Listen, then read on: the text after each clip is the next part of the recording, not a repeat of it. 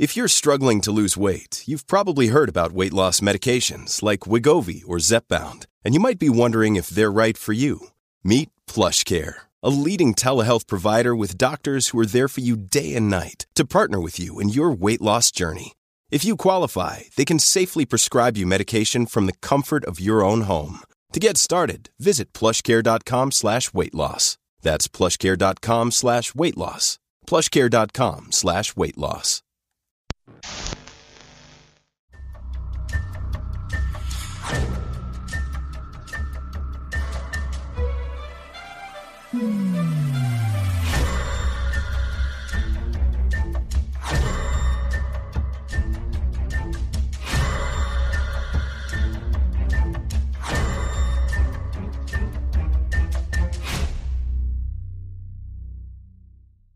Welcome back to Dark Rum Podcast. My name's Turtle. I'm Kyle. This is a very special episode. We're not going to be talking about anything specific. We're going to be reading one of our all-time favorite stories. Creepypastas, technically. Right, Kyle? Yes, I'm trying to find Also, a story. we're going to have some guest stories a little bit towards the end there after this story. Yes, for our special Halloween day, we got some special guests that are going to come on after we read our story, and they're going to tell their stories. So we got a special collaboration treat for everybody. Yeah, collaboration treat. Halloween, Or- this holiday of collaborations. Is it a Halloween trick? It's not. It's definitely a treat. Yeah, It's but here's the definitely trick. gonna happen. I'm going to be on their podcast telling a story. That's your trick right there. Yeah, he's a trick for a little bit of money. Ryan will do almost anything. $5. All right. All right, I'm gonna start. This is I think I'm safe in saying one of the best known creepypastas. I don't know. It's pretty up It's there. up there. I don't Most think people know it as a creepypasta, which is what's funny about it. Oh, maybe Most people would think it's a real thing. It's just like this story circulated the internet for years and years now. It's probably pre creepypasta, but I'm not sure. No. It was with creepypastas. But so it is the Russian sleep experiment. I'm just going to jump right into it. Yeah, you do that because I still avoid it. Russian researchers in the late 1940s kept 5 people awake for 15 days using an experimental gas-based stimulant. They were kept in a sealed environment to carefully monitor their oxygen intake so the gas didn't kill them, since it was toxic in high concentrations.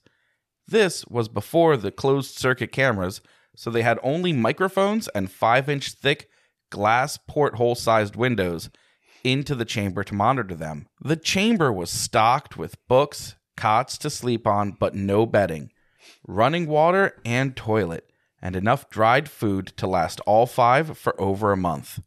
The test subjects were political prisoners deemed enemies of the state during World War II. Everything was fine for the first 5 days.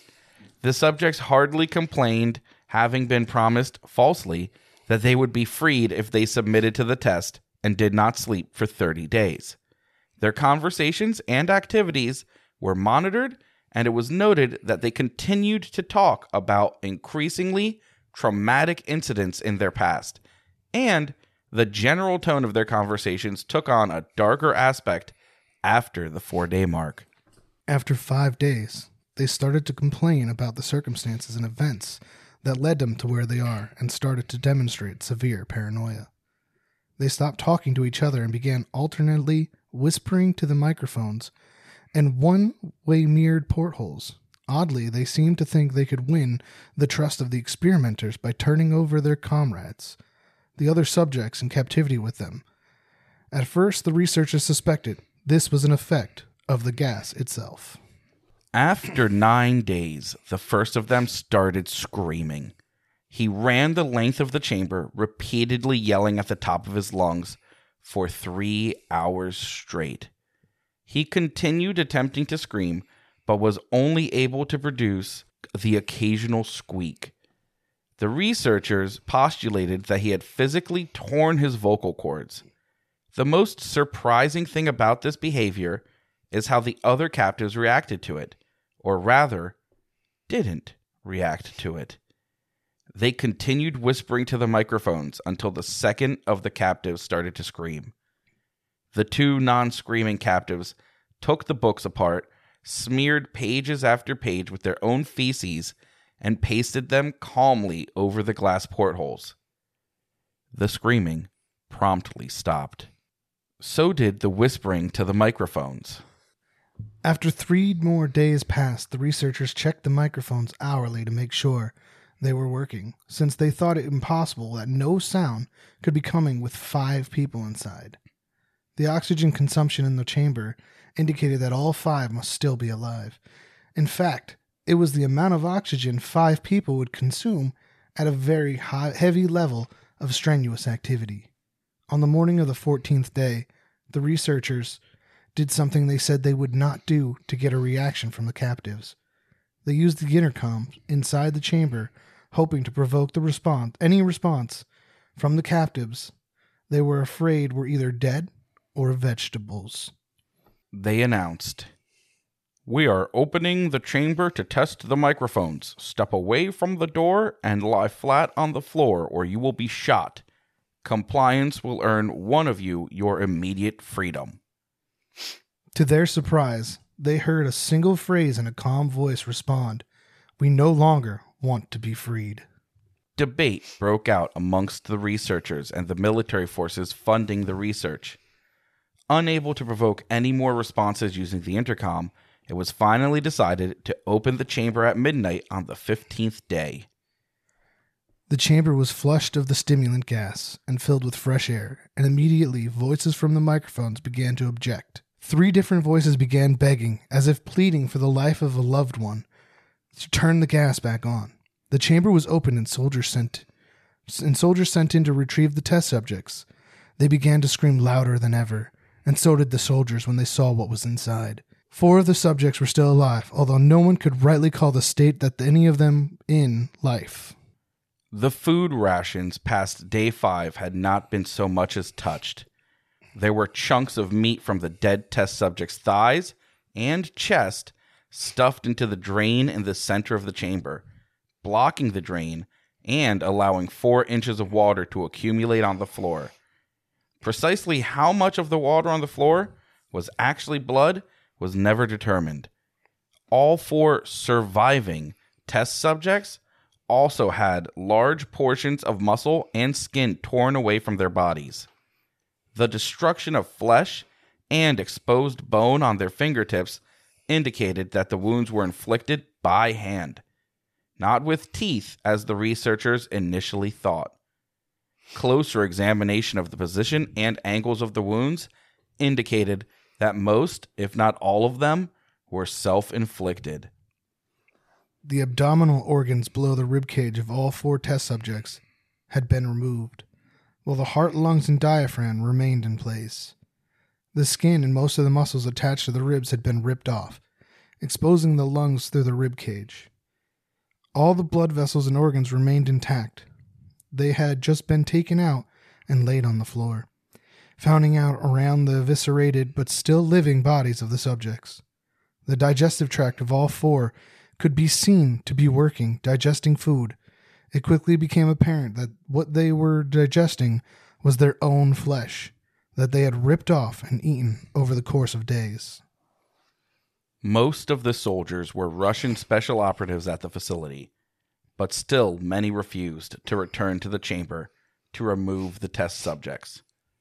They continued to scream to be left in the chamber and alternately begged and demanded that the gas be turned back on, lest they fall asleep. To everyone's surprise, the test subjects put up a fierce fight in the process of being removed from the chamber. One of the Russian soldiers died from having his throat ripped out. Another was gravely injured by having his testicles ripped off, and an artery in his leg severed by one of the subject's teeth. Another 5 of the soldiers lost their lives, if you count ones that committed suicide in the weeks following the incident. In the struggle, one of the 4 living subjects had his spleen ruptured, and he bled out almost immediately. The medical researchers attempted to sedate him, but this proved impossible. He was injected with more than 10 times the human dose of a morphine derivative and still fought like a cornered animal, breaking the ribs and arm of one doctor. When heart was seen to be beating for a full 2 minutes after he had bled out, to the point there was more air in his vascular system than blood. Even after it stopped, he continued to scream and flail for another 3 minutes, struggling to attack anyone in reach, and just repeating the word, more, over and over, weaker and weaker, until he finally fell silent. The surviving 3 test subjects were heavily restrained and moved to the medical facility.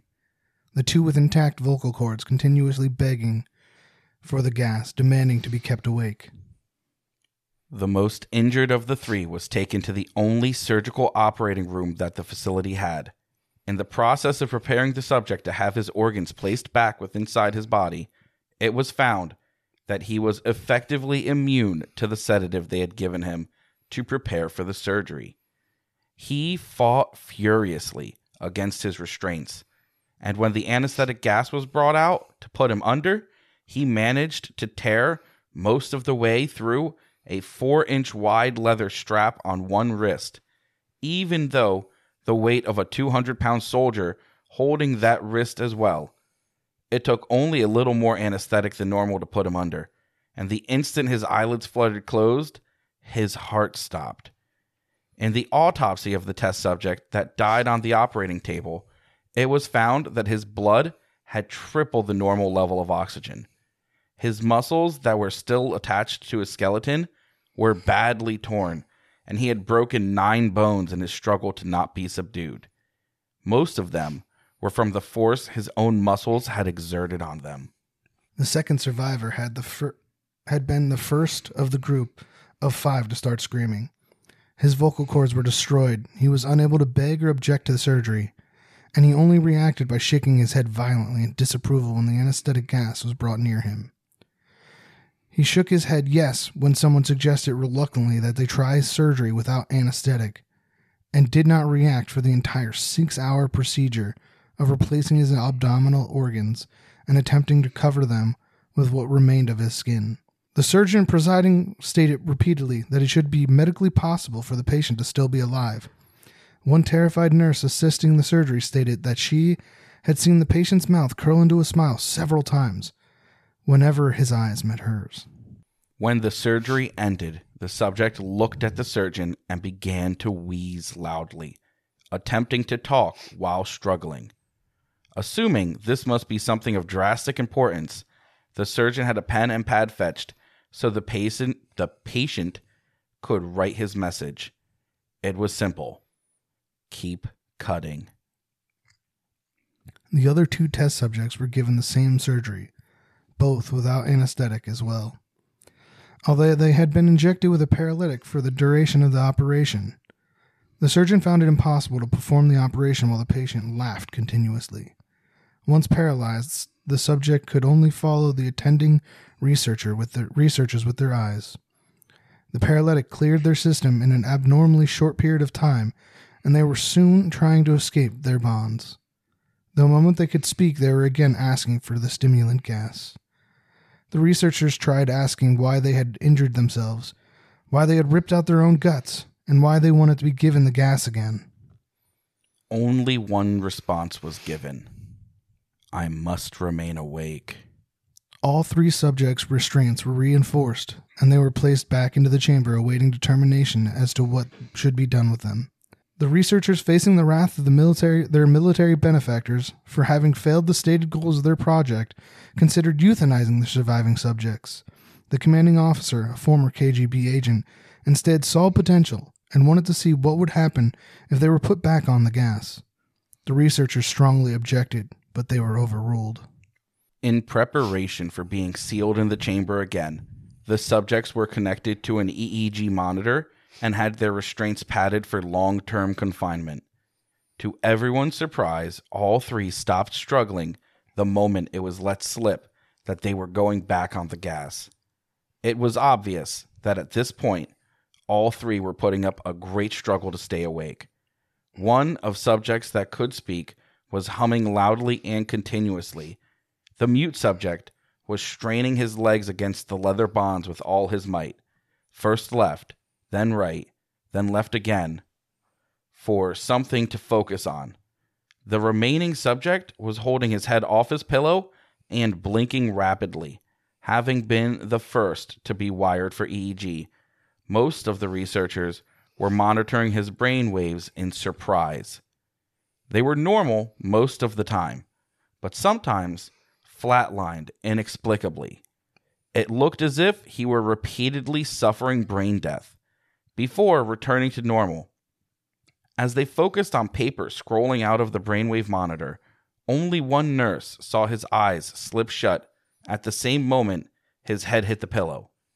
His brainwaves immediately changed to that of deep sleep, then flatlined for the last time as his heart simultaneously stopped. The only remaining subject that could speak started screaming to be sealed in now. His brainwaves showed the same flatline as one who had just died from falling asleep. The commander gave the order to seal the chamber with both subjects inside, as well as 3 researchers. One of the unnamed 3 immediately drew his gun and shot the commander point blank between the eyes, then turned the gun on the mute subject and blew his brains out as well.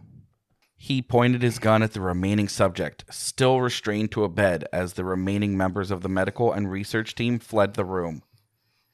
"I won't be locked in here with these things. Not with you," he screamed at the man strapped to the table. "What are you?" he demanded. "I must know." The subject smiled. "Have you forgotten so easily?" the subject asked. "We are you. We are the madness that lurks within you all, begging to be free at every moment in your deepest animal mind. We are what you hide from in your beds every night. We are what you sedate into silence and paralysis when you go to the nocturnal haven where we cannot tread."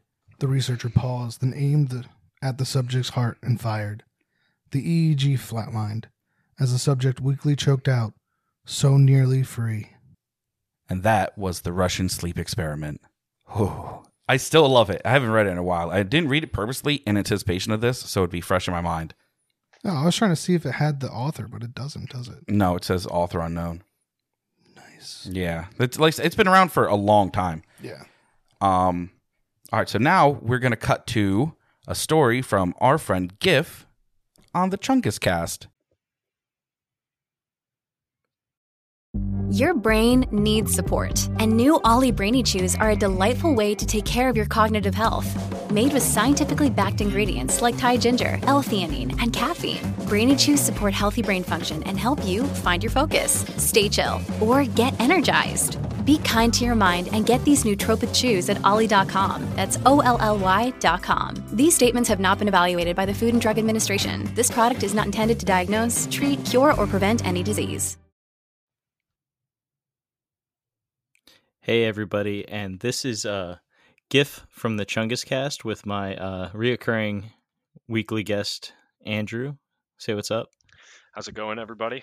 And we are submitting our submission, I guess, not to be redundant, for the Dark Rum Halloween Spectacular podcast. So, yeah, without further ado, let's just jump into it. We both have a paranormal story for you. And then also, if we have extra time, I will get to a little bit of a not a personal story, but something that I think the Dark Rum audience would appreciate. So Andrew, do you want to go first? Yeah, sure. For those of you who have listened to the Chungus Cast, and for those of you who are just hearing us, once in a while my topics kind of delve into the esoteric, and I've had an interest in the paranormal for a long time. And a lot of the times when I'll come to GIF with something, he'll be like, "I don't think that actually happened," especially with regard to things like electronic voice phenomenon and stuff where you think you capture a ghost voice on an audio recorder. That's not what I'm here to talk about. I wanted to talk about an experience that happened to me about 5 years ago now, in my aunt's farmhouse. And this farmhouse is in northern Ohio, not too far from Lake Erie. It was built around 1870-ish, so a good amount of history just in that house. I believe my family has lived there. I want to say, give or take, about 20 years now. Um, and I went up to visit them a little after Christmas about 5 years ago, and me and my brother were staying in their guest room upstairs. They have a 3 or 4 bedrooms, and they use one as a guest room and just for storage and stuff. So while we were there, I'm in the upstairs bathroom, which is located next to the guest room where me and my brother were going to be sleeping that night. And I come out of the bathroom, I wash my hands, and I stand right there on the landing. I'm kind of facing the stairs to go downstairs. And then I've got the guest room on my right. And for whatever reason, I was just kind of drawn to stand in that step, or just to stay where I was without just walking back downstairs and joining my brother and my dad and my aunt and my uncle. Um, so something catches my attention,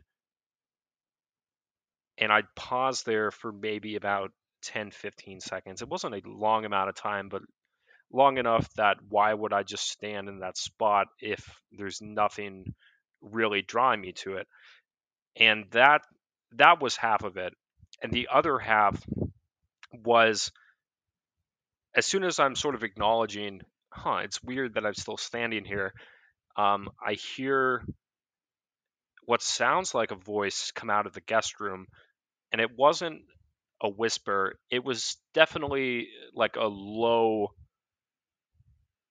It wasn't particularly loud, but it wasn't a whisper. But it was loud enough to catch my attention and make me think it wasn't just like the house settling or whatever. And there was a very audible start and end to that voice.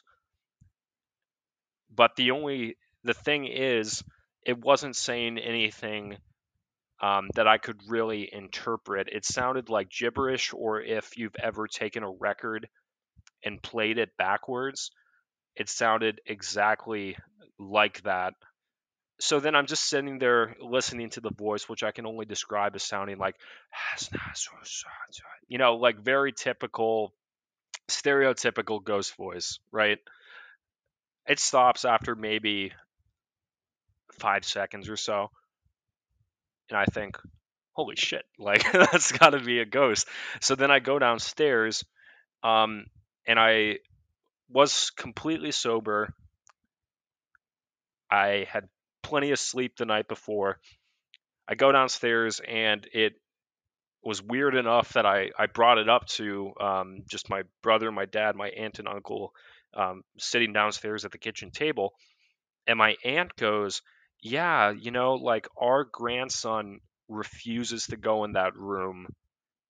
And there have been times, one time I was in there when he was little, and I was just sitting in a rocking chair, kind of rocking him back and forth while he was taking a nap. And then I see, as I'm facing the door, which I had propped open, I see it swing shut in a motion that couldn't have been because of a draft or just because of gravity. A very obvious, okay, this door closed when it shouldn't have. So then I'm like, great. Me and my brother are sleeping in the haunted guest room. So that night, we basically just spent a lot of time shit talking this ghost. Just like, hey, come on, what are you gonna do? Like, what? Come on, coward! Like, do something. And the ghost didn't end up bugging us. But yeah, that was the only time in my life where I've really heard something or noticed something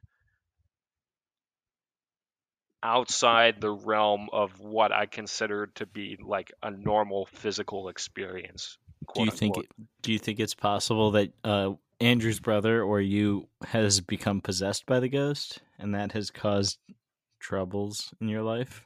I don't think it has. I think it's very. I mean, if I'm getting really into it, I think there are probably different types of spirits. And I think what people consider to be poltergeist activity might be energy.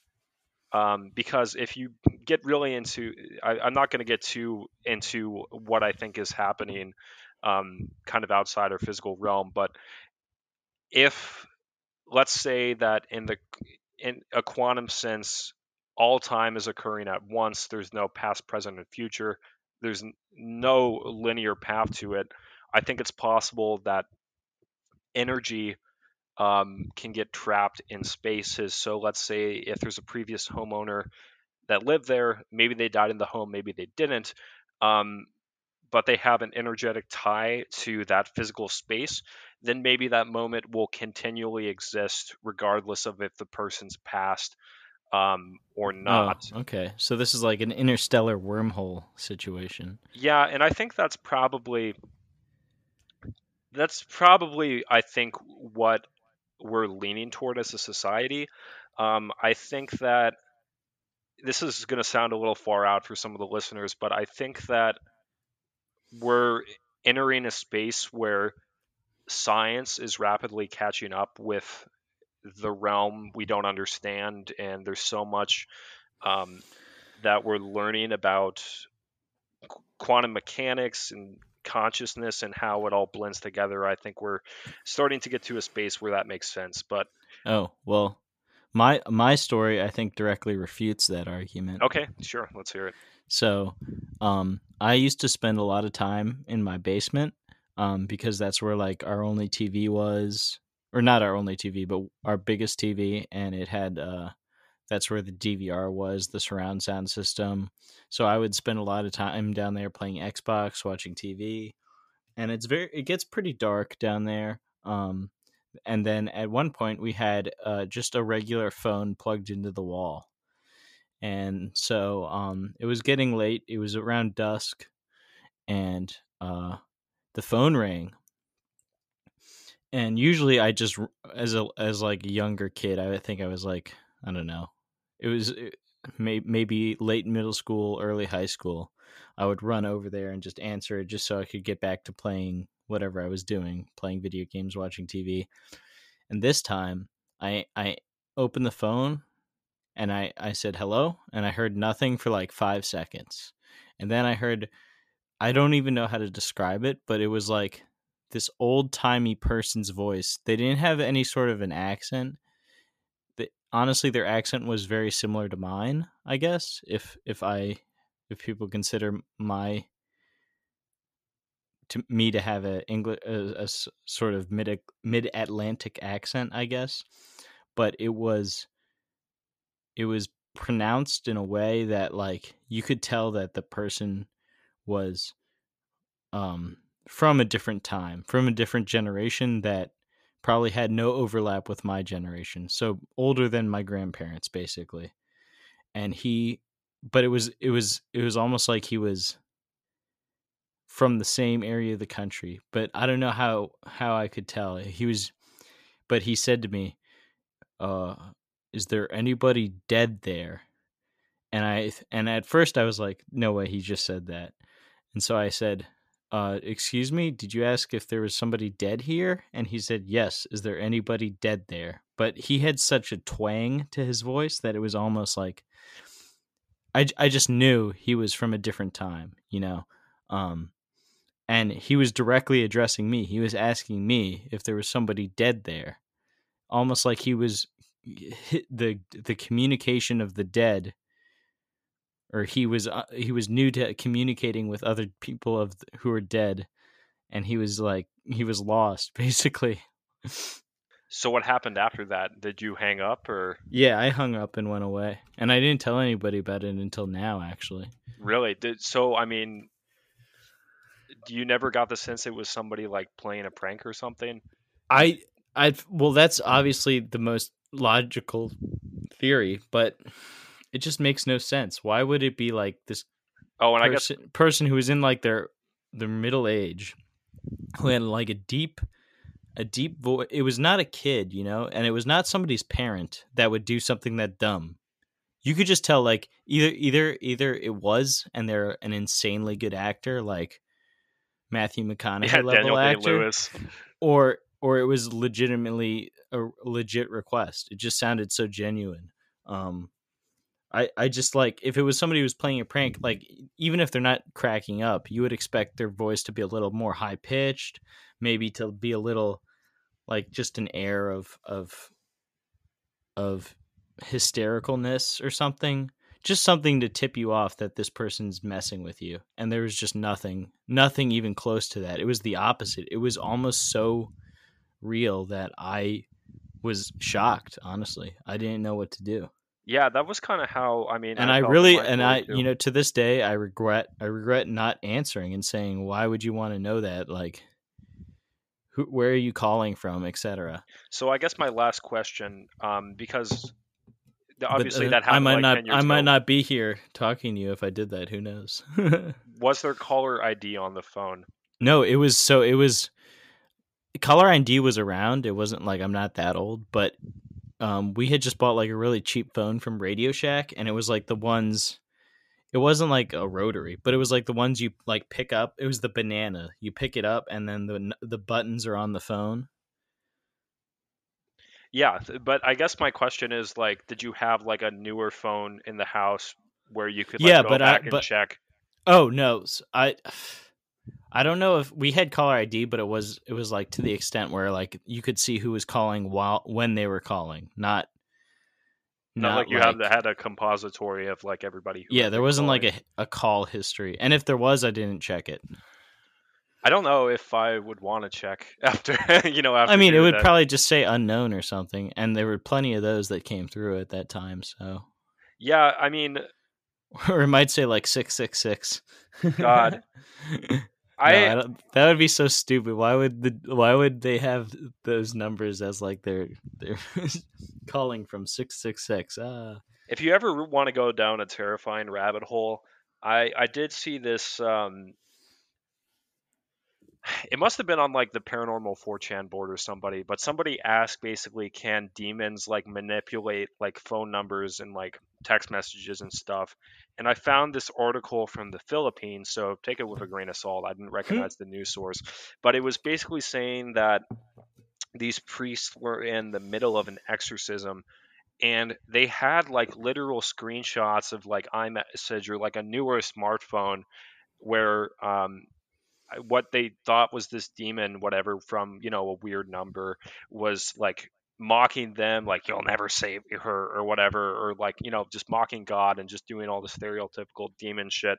So I think that if ghosts are real and spirits are real, I don't see why them manipulating a telephone to bring you that message is outside the realm of possibility. But it just makes no sense, because it was like if you wanted to mess with somebody, that's not how you would do it. You wouldn't say like, is there anybody dead there? It was almost like he wanted to talk to somebody specifically, and he just like, it was like, oh, you like tried to get an Uber by like hailing a taxi cab. He just didn't know the right procedure yet.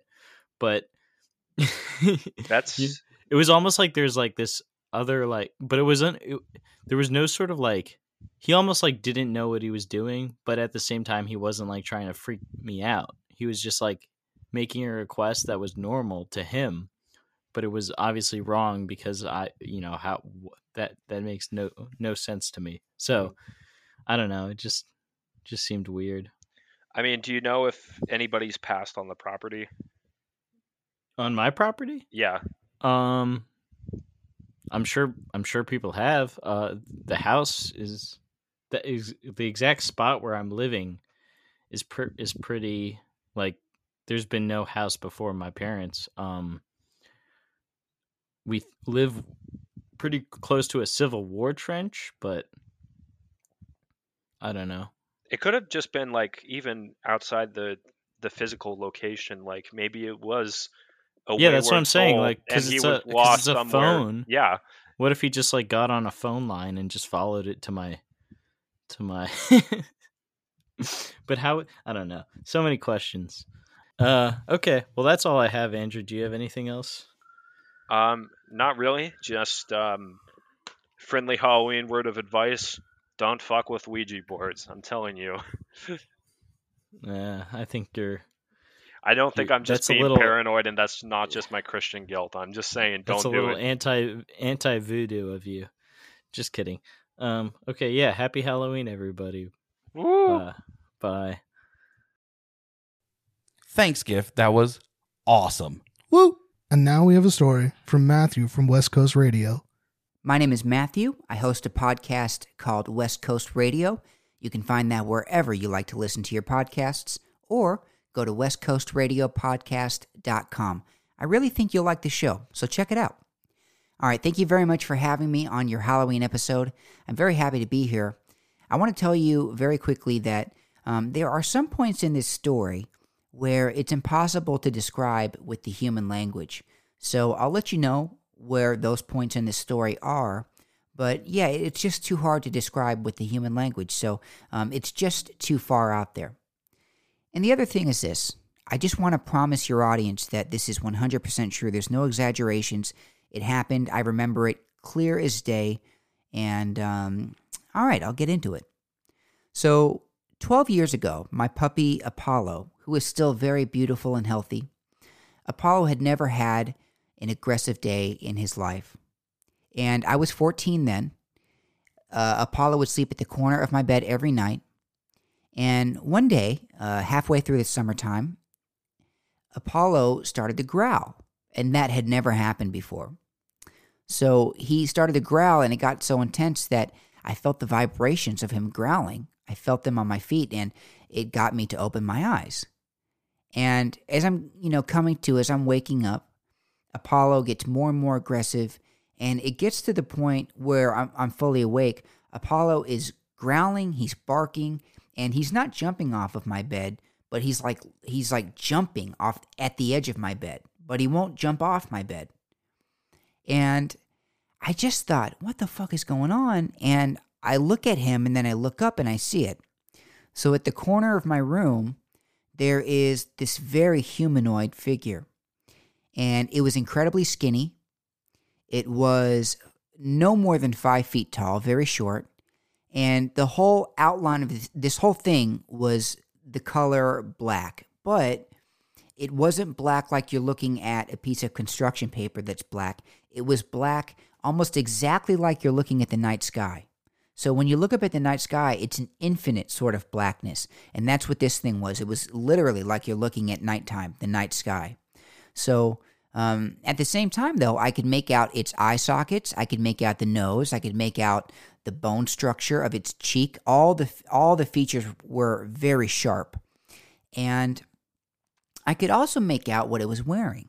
Now, what it was wearing was, I tell people to look up a traditional Korean dress. You could compare it to that. You could compare it to maybe like the robes that a samurai would wear underneath samurai armor.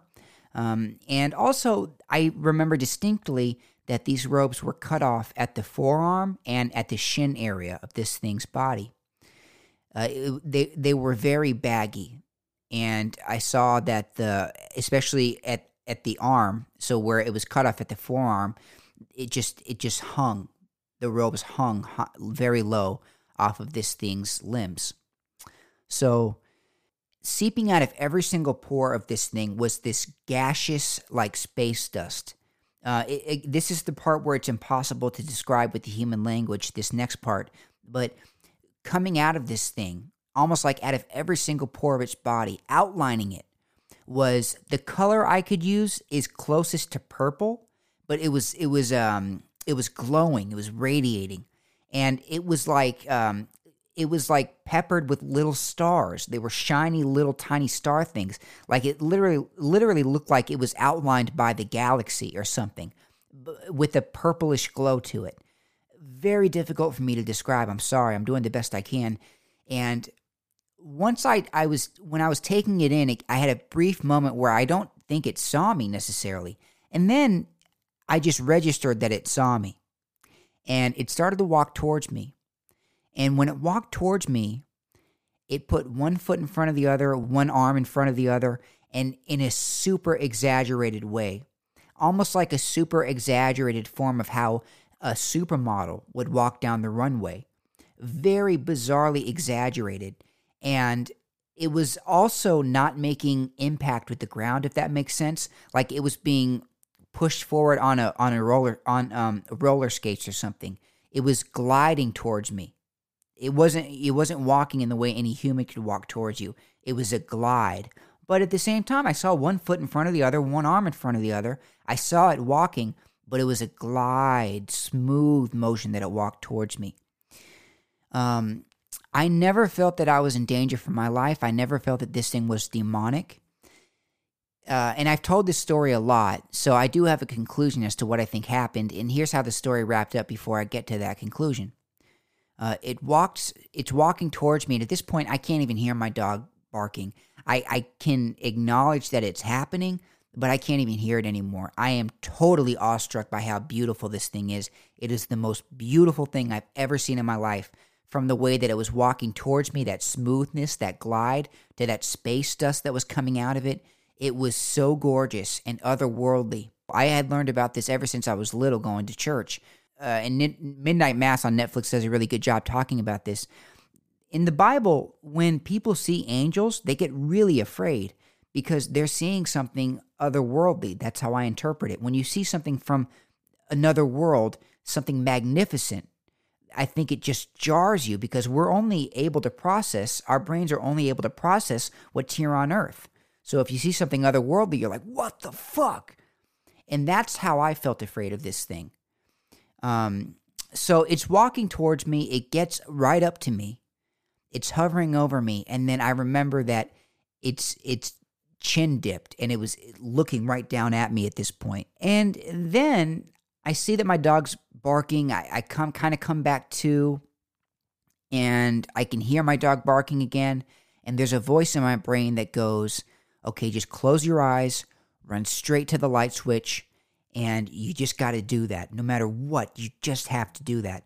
So I close my eyes, I run to the light switch, I turn the light switch on, I turn my television on, I grab my dog, and I have an adrenaline dump, and I just start crying for like an hour until it's like 4:30 in the morning, and I go and I walk and I wake my parents up and tell them what happened. But of course, what can they do?